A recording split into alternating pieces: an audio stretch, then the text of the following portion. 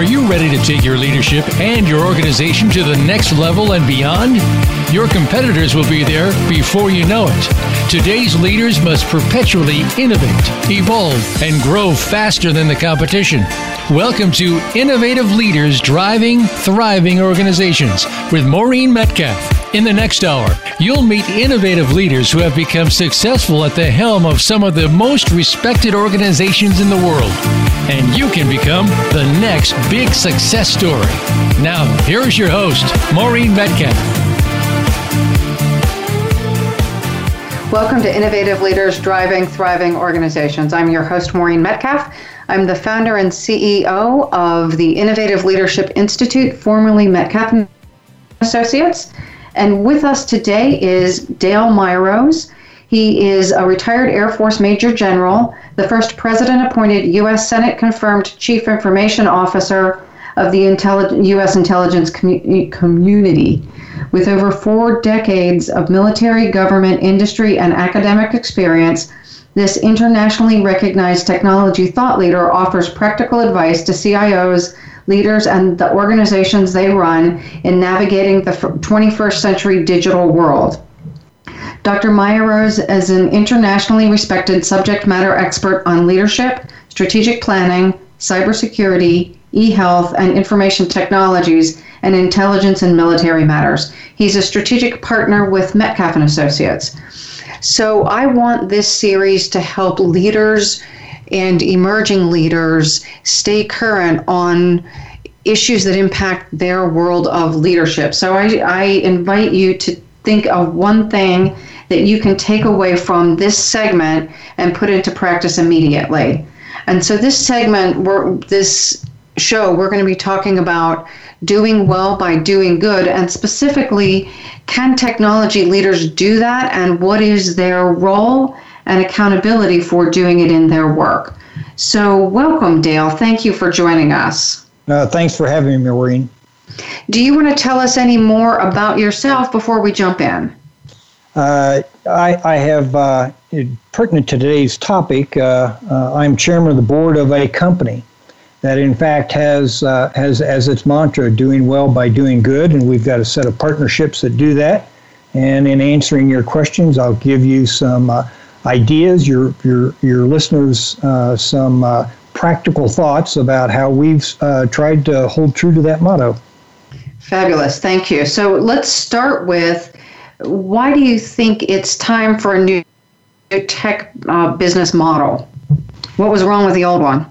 Well, the old one, I mean, if there is such a thing as an old one, after all, the tech sector is probably only maybe 3 decades old as far as an industry sector, not only in our country, but around the world. And by and large, it's seen as a positive in society. It's allowed people to do things that we've never been able to do before. It's connected folks that have never been connected before. And in fact, it's been one of the largest growing sectors of the world economy. But I think the honeymoon is about over. And the reason I say the honeymoon is about over is now there are several social things that are being tied to the tech sector. Things such as privacy, cybersecurity, theft, ID theft, data compromises, all kinds of issues associated with the tech sector, and I think in part brought on by the traditional model that we in the tech sector have been following for the last 3+ decades. So how do you see this then as a leadership challenge? Well, as we have talked about several times, and I know you make an emphasis on your show, leadership is about accountability. And so if the outcomes aren't what they are supposed to be, then it's probably incumbent upon leadership to take the lead and sort through some of those things. So I see it as a peculiar responsibility of tech leaders leading tech organizations, as technology more and more has many social impacts on not only our society but on societies around the world. Interesting. Yeah, I'm just, as you talk, I'm thinking about Satya Nadella's book from Microsoft and some of the challenges that they've faced about what data do you share, especially in the case of crimes.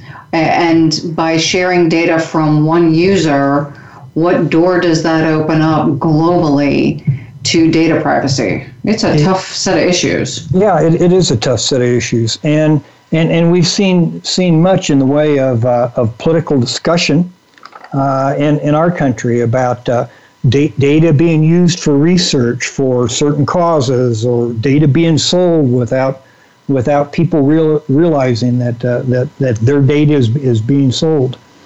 And so when I say the honeymoon is over for the tech sector, I mean, I don't think people today are as readily accepting as a new piece of technology or a new invention or a new innovation being universally good. I think more and more people are finding reasons not to trust on face value the good things that the tech sector brings to us. It's interesting. It's seeming to be an evolution of maybe let the user beware. Yes. Because we couldn't be where we are without technology right now. Oh, absolutely. But see, in the traditional business models, if you think about traditional business models, those are the rationale about how organizations create, deliver, and capture value in economic terms and contexts. It is also now being seen in terms of not only economic context, but those of social and cultural. And so an organization's vision, strategies, policies, processes all feed what value organizations deliver. And again, we traditionally think in terms of economic value, economic context, and I think more and more the tech sector is also being viewed in terms of social and cultural contexts.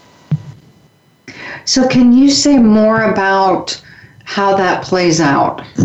Sure. From my perspective, with a little bit of generalization, but I think a great deal of merit, I see that the tech sector has two tendencies for bringing new products. One is we have a solution, and wouldn't it be neat? You know, kind of the art of the possible idea. And in some regards, we end up with solutions, and then we hunt for problems or reasons to use those solutions in some kind of way. The other tendency we have is this new, bright, shiny object. Oh, look what I can do. Oh, look at this new and improved. And there's a draw to the new, shiny object simply because of the idea of what tech can do. If you think about that, most generally, these two tendencies are a push from the tech sector to the consumer. Mm-hmm. I think that needs to be turned on its head. We need to find the pull dynamics, and that's the part that is of the doing good by doing well. Find the pull dynamics. And so if you think about this pull dynamic, it's from the customer to technology. And so okay, fine, you got better ideas, but these are the things that we need. And so I think it's incumbent upon us to maybe reverse engineer and saying, okay, these are the needs. How can we figure out to apply technology specifically to those needs, not just technology because we can now do something we couldn't do before. So I think that's the dynamic of currently in the tech sector business. Most of us operate with a push mentality, and we need to find the pull mentality that puts people first.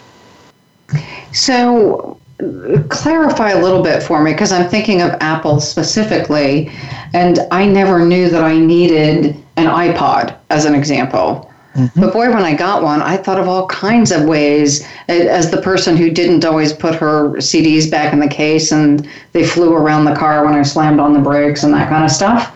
It was really convenient not to have a bunch of busted CDs when I had an iPod. Exactly. And some of this is just being aware of what's doable. Okay. And so, people in our imagination, sometimes our imaginations are limited by our experience. Mm-hmm. And so our experience doesn't allow for, things maybe that we don't understand. And so when a lot of the disruptions that the technology sector brought, it was like this bright, shiny object. And we could immediately think of all kinds of things that we could now do, time that we could free up, accesses that we could have that we didn't have before. And so I think we've reached that plateau that says, okay, the imagination of the consumer is now stimulated. And I don't know that the consumer necessarily, as a rule, chases a whole bunch of shiny new technology things anymore, particularly because we hear about all of the bad downsides of it.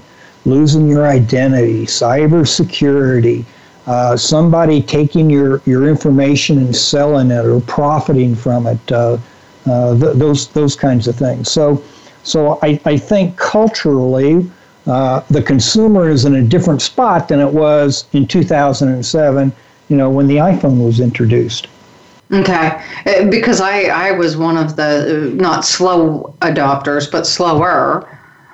I had my BlackBerry, and I really liked being able to hit the little keys, and I didn't think I needed a bunch of stuff. Yep. Now I don't know how I'd live without it. Yeah, exactly. But see, you've progressed in a way to where now there are more aspects that you consider. I doubt that. I know I didn't. When you're talking, 10, 12 years ago, it didn't even occur to me about my Social Security number being out there, or because I didn't think it was out there and it wasn't exploitable. And so along came these better ideas. Mm-hmm. And so culturally, we started accepting these better ideas, almost, carte blanche, as in it's a better idea, and therefore it's a completely good idea. And as we have all discovered, that there is a downside, there is a caution to technology that says, okay, this is a better idea, I can work with it. But technology, in my view, the providers of technology are still caught up in we have a better idea. Why doesn't everybody else think this is a better idea? So on that note, let's shift a little bit and define what you mean by doing well by doing good. That has a specific meaning to me, but I don't know that all of our listeners would define it the same.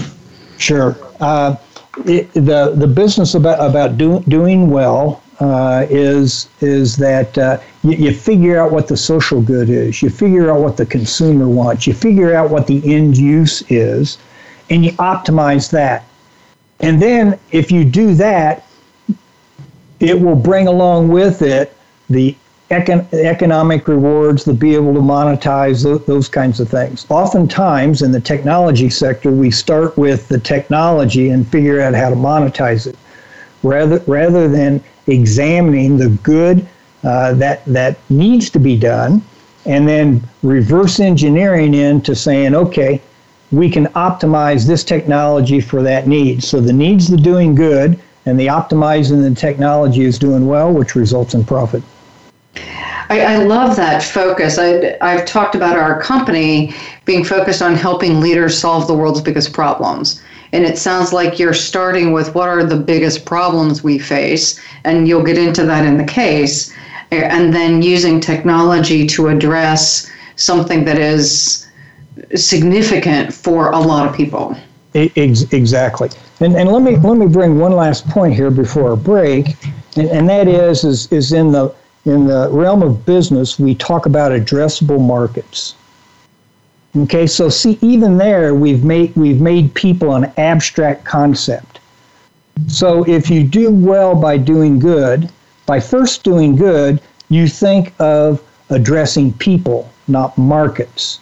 So you take away the abstract think of the challenge and put it in human terms. For instance, the challenge that we believe that we are tackling is there are 3.5 billion people on Earth not connected to the internet.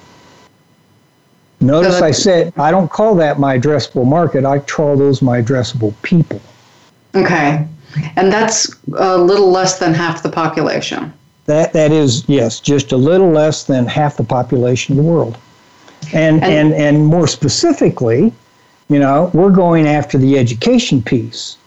And so we don't think in terms of addressable market. We think of how many children need to benefit by a social good. And so then we backward reverse engineer, how do we address that issue? It seems like an amazing impact to bring technology-enabled education to that many children. Yes, it really is. And again, from our perspective, and where we started, and when we get into our case, we looked on the globe and said, where are the least connected children that would benefit the most, the soonest, from immediate connectivity to the internet? And that started our project. So when we come back from break, I want to go into specifically what is the example, what is the case, because we're talking around it. And I'd like for people to understand the points you're trying to illustrate specifically related to this case. So we'll be right back. This is Maureen Metcalf and Dale Myrose. And Dale is talking about doing well by doing good, specifically illustrating that concept by a company that he serves on their board as their board chair, and what they are doing to improve the education for children who don't have access. We'll be right back. The future of online TV is here. View exclusive content from your favorite talk radio hosts and new programs that you can't see anywhere else. Visit voiceamerica.tv today. Metcalf & Associates is your trusted partner to create perpetual innovation and evolution in your leadership and business. Are you ready to innovate and evolve? Since its inception, Metcalf & Associates has been dedicated to helping leaders evolve their leadership mindset and skills and create organizations that can continually innovate to achieve results in a highly competitive and rapidly changing environment. We help leaders, management teams, and organizations identify and create the perpetual capacity to identify and implement transformative solutions necessary to meet their mission and create strategic advantage. Metcalf & Associates offers proven results backed by leading-edge research and a global network of accomplished consultants and thought leaders. Visit Metcalf-Associates.com. Maureen and her associates are ready to discuss your needs and tailor a solution to meet your goals. Move forward with Metcalf & Associates. Visit Metcalf-Associates.com today. The Voice America Live Events channel is here now to showcase your corporate, individual, or organization's live event. Visit voiceamerica.com/live events to see all of our past live events and find out more. Whether it's a multi-day conference, special speaker, or single-day event, we've got everything to make your event a success. We can do a few hours or a few days. For more information about taking your event to the next level, call Jeff Spinard at 480-294-6417 or email info@voiceamerica.com. Again, that's Jeff Spinard at 480-294-6417 or send us an email to info@voiceamerica.com. Voice America is where you are and where you want to be. Join us around the globe as we broadcast live from some of the most interesting events available. Don't forget to view all our live events, including on-demand access to past events that you may have missed by visiting voiceamerica.com/live events. Find out what's happening on the Voice America Talk Radio Network by keeping up with us on Twitter. You can find us at Voice America TRN.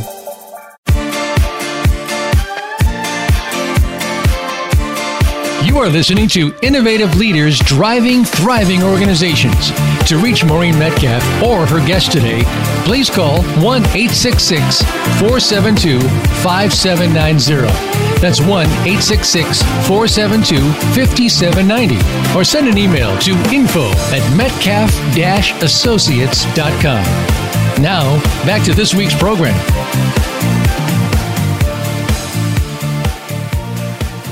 Welcome back to Innovative Leaders Driving Thriving Organizations. Today our guest is Dale Myros, and he's talking about a case study of doing well by doing good. So Dale, why don't you walk us through the case and then we'll go back into the questions. Sure, absolutely. So the name of the company is Imcon International, spelled IMCON, and the IMCON stands for Immediate Connectivity. And the idea really started back in my doctoral research, in that I was figuring out how to use technology for delivering healthcare distance through telemedicine, connecting providers with patients, kinds of things. And so it evolved the business of what the technology we were using, and so remote access. What remote? And so we finally come around to 3.5 billion people are not connected to the internet. That's a lot.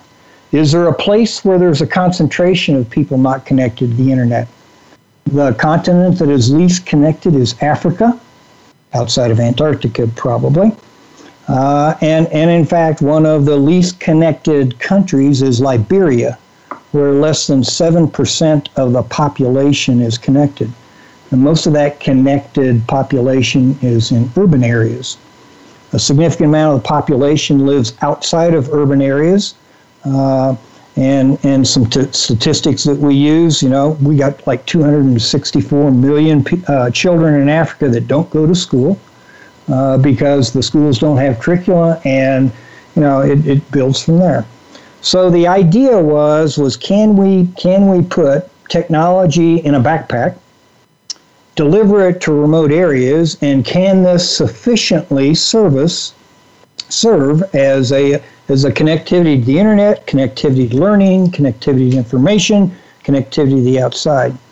And so that's where the idea of internet in a backpack came from, and that's why we are concentrating on Africa, specifically Liberia, because it has some specific needs. And working in an enterprise like this, you need like-minded partners, either companies or individuals who also have the passion of doing good by doing well. And so our passion was figure out how to deliver communications technologies to those who need it most. And so that's why the whole element focused in Africa. And that's why it's focused in Liberia, and we've been working this project. And in fact, on the morning of the 27th of September, we had an announcement of the Education Foundation that we helped found and are going to support in building out and connecting the 6,000 schools in Liberia to the internet. And also helping them develop education programs for which to use the technology. So that, in a nutshell, is an example of how we believe that we took a business model that started out with a desired outcome for the ultimate consumer, and then reverse engineered the process to find the needed innovation to meet the needs of this population. So the problem you were solving was improving education for children who are not currently connected to the internet. Correct. And again, the idea stemmed from, folks who were remote from a resource that they needed. Again, the idea of remote patients remoted from a doctor. By the way, my doctoral study had to do with PTSD and brain-related injuries, and connecting specialists wherever they happen to be to patients to wherever they happen to be. And so that led to the idea that connecting kids, providing that draw, if you will, that pull that I talked about in the first segment. It would be something that could be worked very, very quickly. And so what impact are you going to have, and how quickly? I heard 6,000 schools. All right, 6,000 schools. So the project that we announced last week is 40 by 2021. And as I said earlier, 7% of Liberia is connected to the internet, and we're hoping that by 2021 we'll increase that percentage to 40%. And so we thought that by starting with education and starting with the younger generation, which tends to be more accepting of being able to learn new technology and things like that, that would be the fastest way to accelerate. The population of Liberia being able to participate, leverage this new technology for the betterment of their country. And so, for the most part, other than selling their natural resources, this is the gateway to the global economy. It is a gateway to the global economy, and there are several things that I think are worth pointing out. And again, it depends upon what partners you go with. When you've got a very blank sheet of paper here to work with, you don't necessarily have to be burdened by some of the mistakes of other infrastructure, of other processes or whatever, and so it gives you a chance to work on different aspects. One of those aspects we're working on has to do with the ownership of the individual's data. Mm-hmm. And so we partnered with a company called Humanity.co, who is explicitly working on what we call the 31st human right. The UN has already determined that every human being on Earth, all 7 billion of us, have 30 human rights. And Humanity.co is leading the way with its partners to figure out how to make that people can own their own data and do so with regard to what their benefits are. And so this kind of leads back to some of the things that we're dealing with in our society, but it's the growing concern around the misuse of personal information. Human data, and it includes all kinds of things, to include healthcare records, geospatial location, personal data, etc.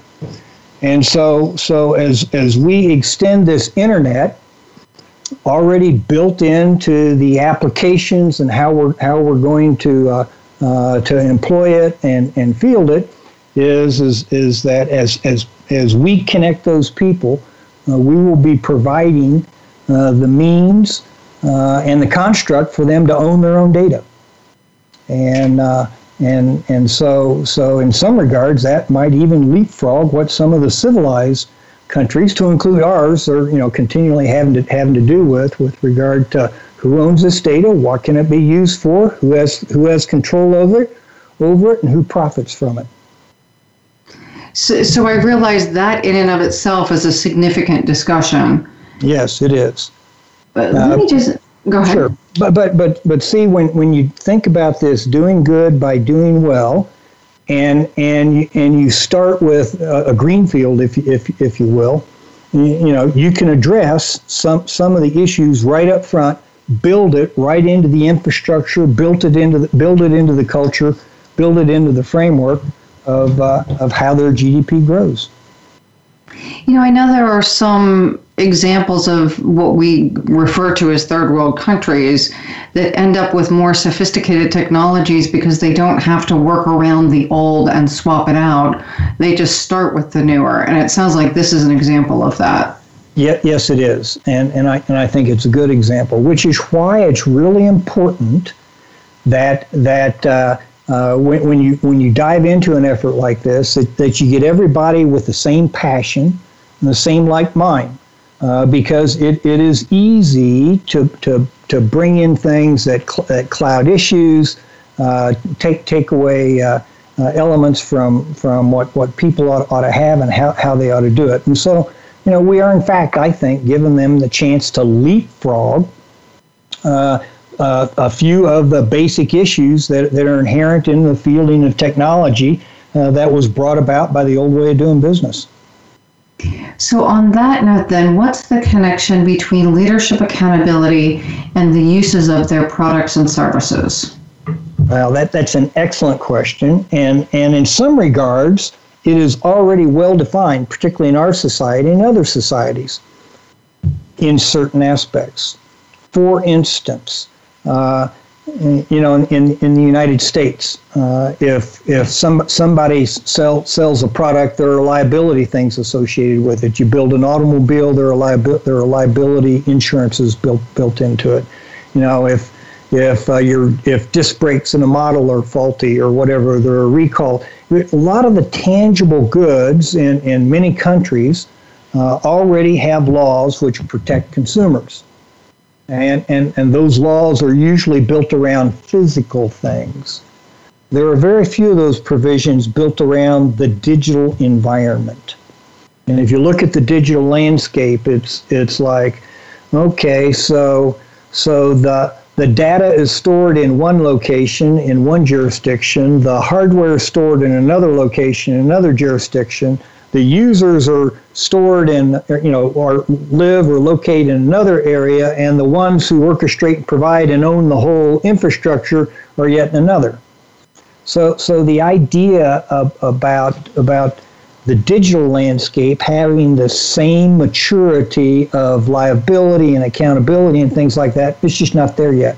They're there in some things, but in many things they aren't. So that's a great point. Where are they and where are they not yet there? In your example, where do you see they are and where do you see they aren't? Okay, so in my example, the business about who owns your data and what control you have over your data, which is led by our partners, is very, very much a part of that thing that's probably not been legislated in all the countries that are highly connected to the internet. Mm-hmm. We are struggling in our country with things that are called like bias and prejudice and things like that. Crimes that are committed over the internet sometimes don't carry the same issues and problems that they would in a physical sense. The exploitation of how the tech sector has monetized what it provides is built around a lot of the data and their ability to mine that data, analyze it, share it, or sell it for their own economic or political reasons are all things that are not well adjudicated. Because laws and policies take a lot longer to develop than the art of the possible does in the tech sector. And in other sectors, but especially right. Tech. Let me give you an interesting one that we kind of ran into. And again, we hear about AI and robotics and things like that replacing workers through automation. Mm-hmm. And so one company I'm working with, the way they, does a robot have human rights? And the way we got around an issue in a particular jurisdiction was we agreed that the robots would pay union dues, and some of the resistance went away. See, robots, AI, blockchain, all of those elements are all part of the digital landscape, all driven by what the tech sector can and cannot do. So can you give me a very quick answer, because we're almost to break. Is there anything inherently different in the leadership challenge of tech organizations versus other kinds of organizations? Yes, I truly believe that. And I go by the 80-20 Pareto principle. 80% of leadership elements, and we can talk about this in a little bit, are common across no matter what kind of organization you're talking about. But 20% are inherently different, based upon your challenges, your mission, what kind of workforces you have, what kind of customers you have, and how you manufacture, create, distribute, and account for your products and services. Okay, so that's really helpful. And what are the challenges associated with technical people and their leadership? Sure. Okay. So if you think about it. The kinds of people that are drawn to the tech sector tend to be introverted. They tend to be analytical, and they tend to have lower people skills. No, those might be my people. And if you think about it, their approach to solving challenges is a culture of certitude. As in, the problem is a technology problem. We can figure out how to fix that technology problem. We can make it work. Because, again, if you think about it, the entire digital landscape is man-made. And so humanly constructed and humanly modified. Exactly. And so, again, the culture of the tech sector, I think, is one which kind of brings, there is a certitude to being able to find an answer. When you're looking at people issues, which is what the tech business really is, not so much. Yeah, since I do a lot of people work, I recognize that people issues are less easily solved than technology issues. Exactly. Perfect. So we are going to go on break. This is Dale Myers and Maureen Metcalf, and we are talking about doing well by doing good. We'll be back momentarily. The future of online TV is here. View exclusive content from your favorite talk radio hosts and new programs that you can't see anywhere else. Visit voiceamerica.tv today. Metcalf & Associates is your trusted partner to create perpetual innovation and evolution in your leadership and business. Are you ready to innovate and evolve? Since its inception, Metcalf & Associates has been dedicated to helping leaders evolve their leadership mindset and skills and create organizations that can continually innovate to achieve results in a highly competitive and rapidly changing environment. We help leaders, management teams, and organizations identify and create the perpetual capacity to identify and implement transformative solutions necessary to meet their mission and create strategic advantage. Metcalf & Associates offers proven results backed by leading-edge research and a global network of accomplished consultants and thought leaders. Visit Metcalf-Associates.com. Maureen and her associates are ready to discuss your needs and tailor a solution to meet your goals. Move forward with Metcalf & Associates. Visit Metcalf-Associates.com today.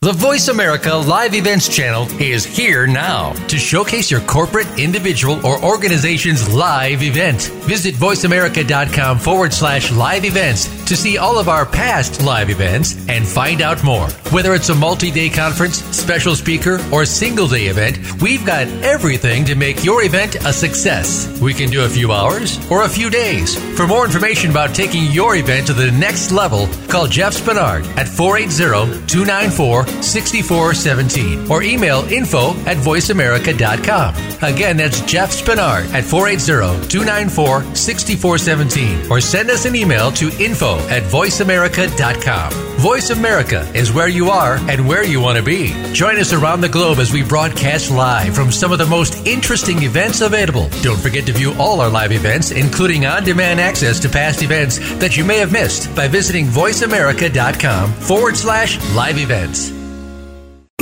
Find out what's happening on the Voice America Talk Radio Network by keeping up with us on Twitter. You can find us at Voice America TRN.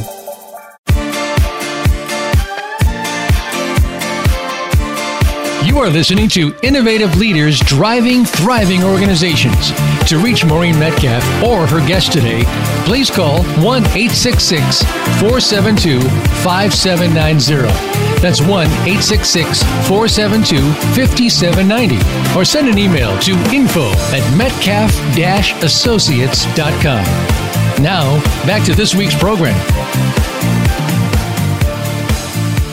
Welcome back to Innovative Leaders Driving Thriving Organizations. You're joining Maureen Metcalf and Dale Myers. We're talking about doing well by doing good in the tech sector. So let's get practical about leading organizations that do well by doing good. How do you get started? And specifically, let's go back to your case study. Your doctoral work was in the area more specifically associated with medicine. How did you get from there to children in Liberia? That's a excellent question. Again, what we started out with was a passion to deliver communications technology to those who needed it most. So in my doctoral study, I come from a military background, and so elements of PTSD and traumatic brain injuries and all those things are very real to me, very real to the men and women I used to supervise and command, and in fact many of my friends. And so it was a matter of the resource needed is separated from those who need it.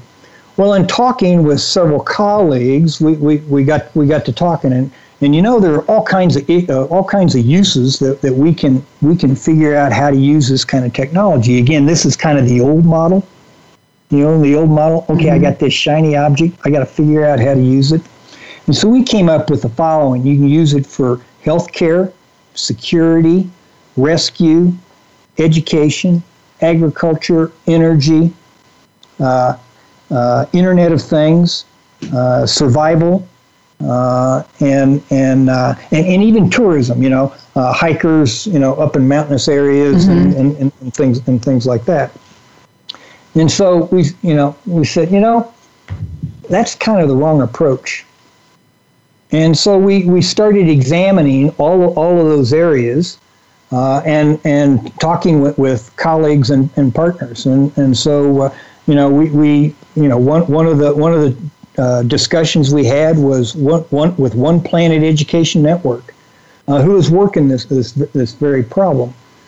And so in our analysis, in our SWOT analysis of what we could do, where we could have the most impact the soonest, and those kinds of things, we were persuaded that 264 million children not going to school in Africa was probably the most lucrative target that could be worked on first. And so we figured out what the pull was that they needed, in order to make that progress. That ended up with Liberia, us working and getting connections with former Liberian officials, current Liberian officials, and et cetera. So when you say lucrative, I assume that means highest impact. Highest impact, exactly. Okay. And so that came first. And then the idea of, okay, now can we make this doable? And is it economical? And in many, and so this is where we got into the business. Many technology sector companies, in fact, have as their first thing making money, making profit, or whatever, and then they'll create a nonprofit foundation to be associated, with their corporation. But that's a sidelight to their corporation. Not that it doesn't do good, but it's a sidelight to their business model. And see, we moved that business of that to the center, which again ends up being the reason of why did we pick the partners we picked, and why did we establish a foundation that in fact has the people that we're trying to serve as their center mission. So you're a for-profit company and you have a foundation that you control. Okay, all right. So the for-profit company is separate from the foundation. The foundation that we just announced last week includes the government of Liberia, Syracuse University, and our company. Partners like One Planet Education Network will work on the education modules and helping do that. We, on the other hand, will work on figuring out how to make this a Liberian enterprise, employing locals, putting infrastructure in the country itself, making sure that the internet in a backpack can be deployed both on-grid and off-grid. And so it is a self-contained element, which, with its own solar panels, and we have at least 6 different ways of connecting to any kind of transmission connectivity, so that you're not stuck with only satellite or only wireless or only Bluetooth or only mesh network kind of thing. And so all those elements are in the backpack, along with what you would look at and say, that's a handheld phone, in which it's got the applications which are peculiar to education. And so that's why we decided, we didn't forget all those other things about rescue and security and healthcare and agriculture. We didn't forget about those things. But again, we're going to start where the need was the highest in education, and as we get a level of maturity and being able to meet those things, we will start in the business of healthcare providing, rescue elements, and etc. as follow-on means. But it's about making a choice, and leadership made a choice. Where can we do the most good? So the foundation, I just want to go back to that as someone who just went through the company rebranding and the question of just how do we keep it as simple as possible. So you're starting a foundation, and my assumption is that foundation enables you to work across sectors. So you've got for-profit, nonprofit, government, all serving this single mission. Exactly. And again, to be clear, I don't have the foundation.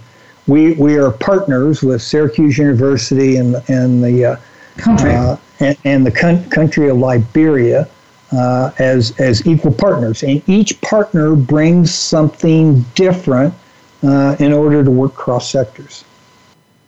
So it sounds like that's the legal mechanism that made sense for this project.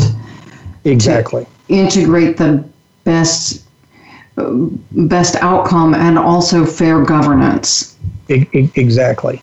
And again, the nonprofit foundation is run like a foundation. The funds that it seeks are specific to the aims of that foundation, which are based on education, centered around education. And so we have an institution of higher learning, we have government, and we have a corporate sector, which are all working in partnership with the goal of delivering communications technology for the specific education needs of the country of Liberia. It is fascinating to me how these things evolve. I'm assuming this wasn't like someone woke up one day and said, hey, we're going to do education in Liberia and we're going to form a foundation. No.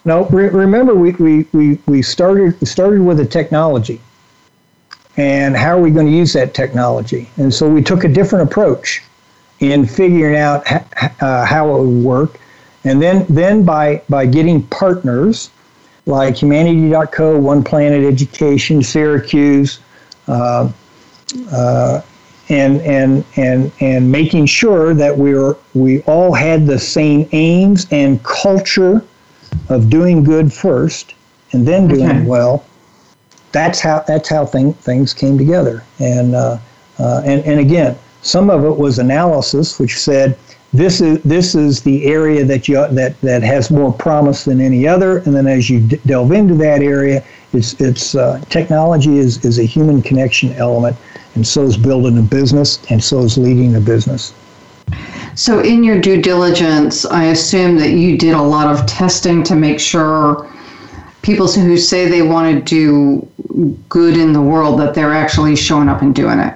Absolutely. And in fact, we've had multiple demonstrations for the ultimate customer to include, and in fact, we've got a YouTube video, Doing Well by Doing Good, which we just released, and it gives you a feel for what we're doing, particularly between Humanity.co and Imcon International.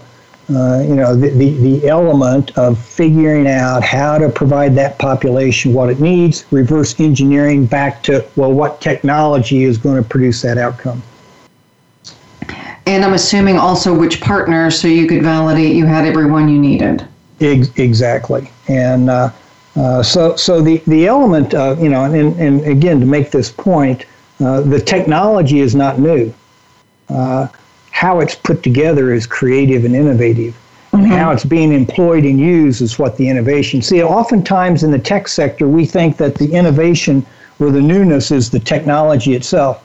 No, it's how you use the technology. For instance, I used to say all the time that, everybody think, the iPhone is seen as this big disruptor order, but all the technology in the iPhone have been around for years. It was a matter of Apple combined it in a very innovative way that all of a sudden ended up being this technology disruption, which a lot of technology sector companies are trying to replicate ever since. So what's next for you guys? I realize you are just starting this project, and you're going to technologically enable a third of a country in 3 years, which seems like a massive undertaking. Yep, it is a massive undertaking, which is why you have to have people that believe in you, all the way from the investors to the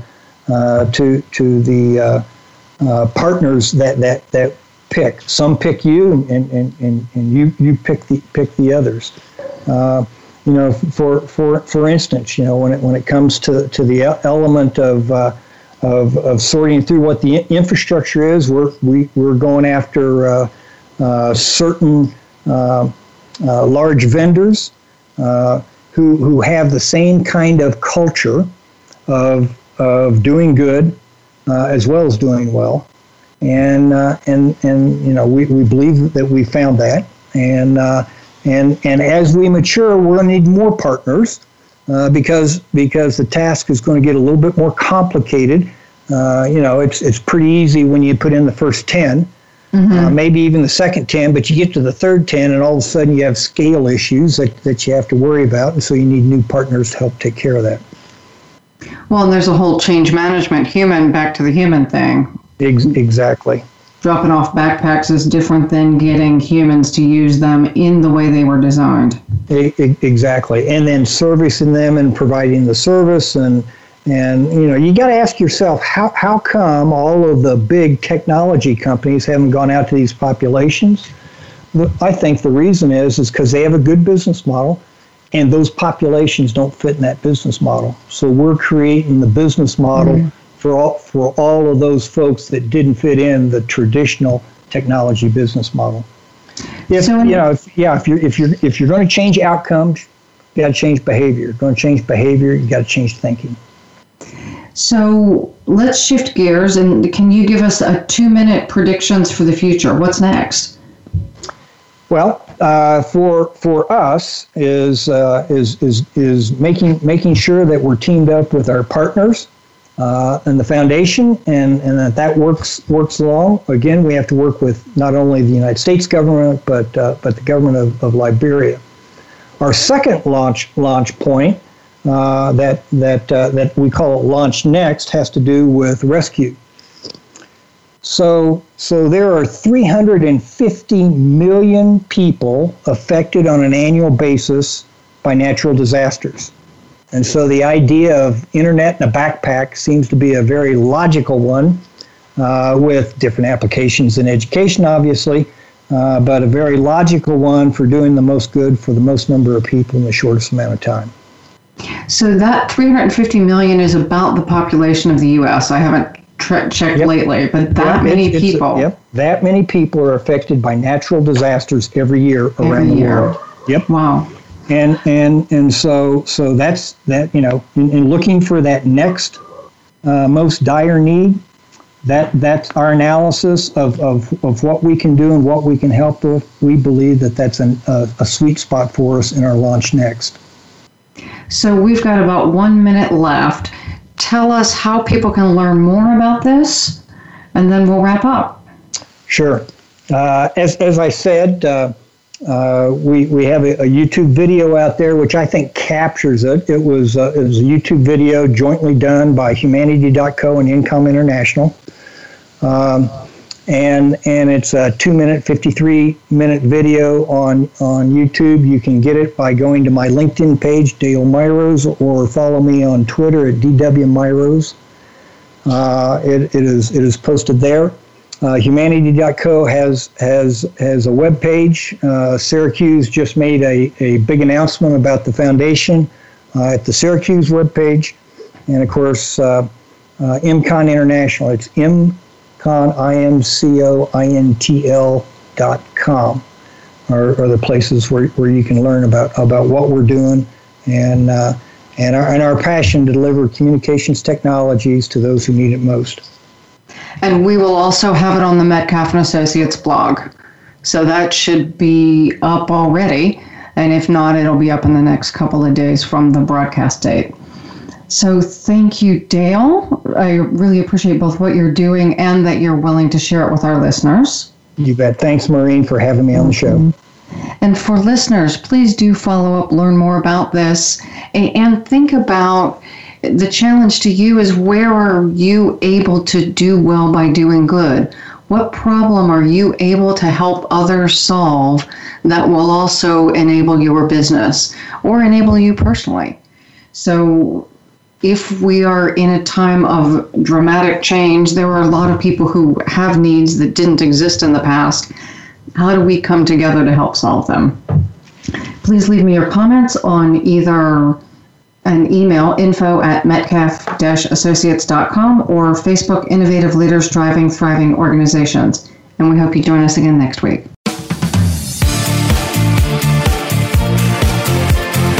Thank you again for joining us this week. Please tune in for another edition of Innovative Leaders Driving Thriving Organizations with Maureen Metcalf next Tuesday at 11 a.m. Pacific Time, 2 p.m. Eastern Time on the Voice America Business Channel. We hope you'll join us then. Drive and thrive, and have a great week.